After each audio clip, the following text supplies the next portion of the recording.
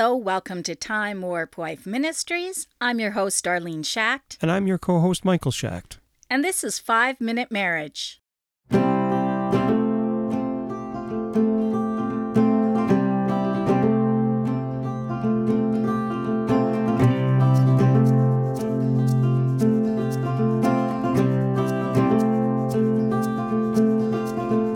Today's Bible verse comes from 2 Corinthians chapter 4, verses 16 to 18. For which cause we faint not, but though our outward man perish, yet the inward man is renewed day by day.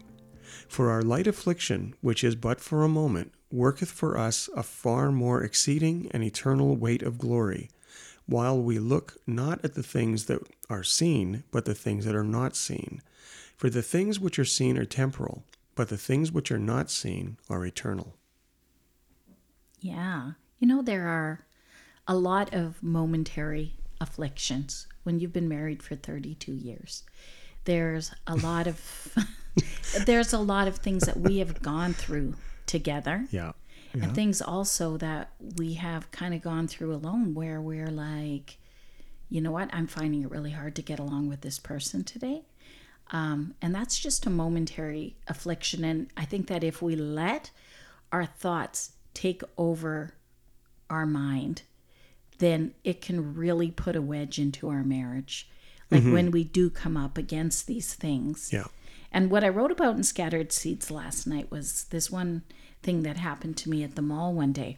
I'm walking along with Maddie. We were in the mall because we were traveling. I don't remember where, it was some different place, and then there was this man, and he smiles and gets eye contact with me.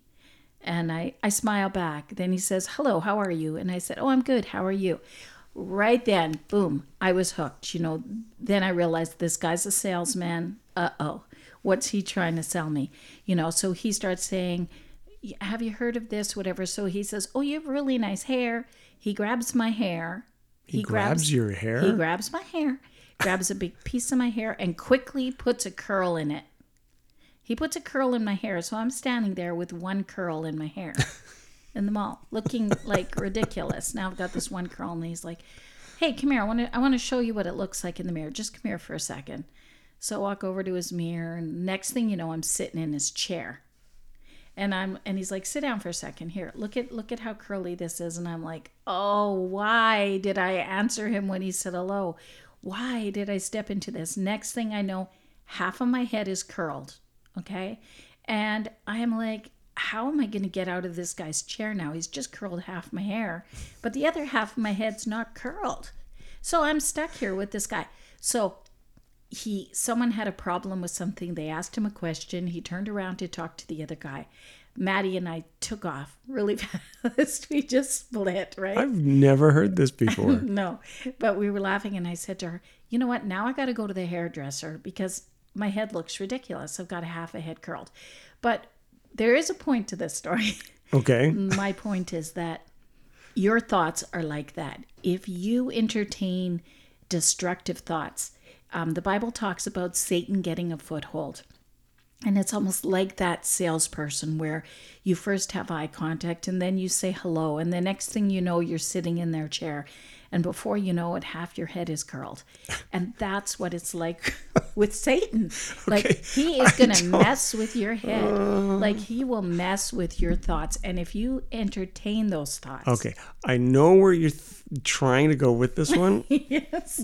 But I think you just slandered every salesperson in the land here. So no, I'm sorry. If you are a person selling curling irons, more power to you. You're doing a good job. But don't let Satan get that foothold, because that just shows you how easy it is to get schmoozed. You know, all right. It is easy enough for us to get schmoozed in person, and Satan is doing the same thing. He is like whispering in our ear, and then we're starting to listen to it. Then we're entertaining thoughts, and the minute that we invite him in and let him have a foothold, then he starts to take over, and that's where it becomes a destructive thoughts, which can also be destructive patterns. Or we can dispense with the curling iron and just say, the Bible says, gird up the loins of your mind. which means like putting on the full armor, but protecting your mind, because your could say mind, that. your mind is, and then we don't say anything awful about people who have a sales position. There But we go. you go say, gird up the loins of your mind.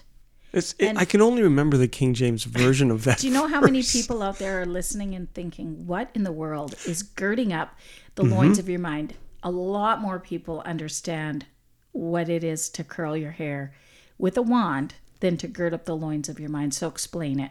Okay, girding up the loins of your mind means to dress yourself, so to protect yourself. Just as in Ephesians chapter 6, Paul talks about putting on the full armor of God. So that's something we can really visualize, right?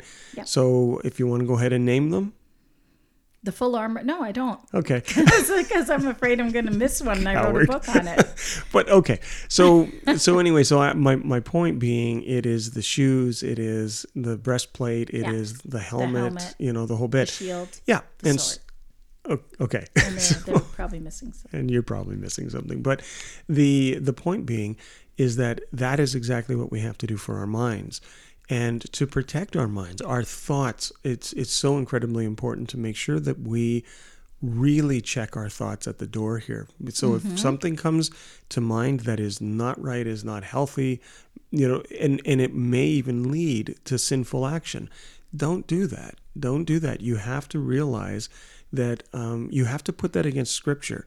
And this is another reason why it's so important to get into reading Scripture, because it will protect your mind, and you will know your thoughts will be thoughts that are in tune with God and not worldly thoughts. And so when worldly things start to hit you, you're going to be able to stand against them and be guarded against them and not allow yourself to fall into something that you shouldn't.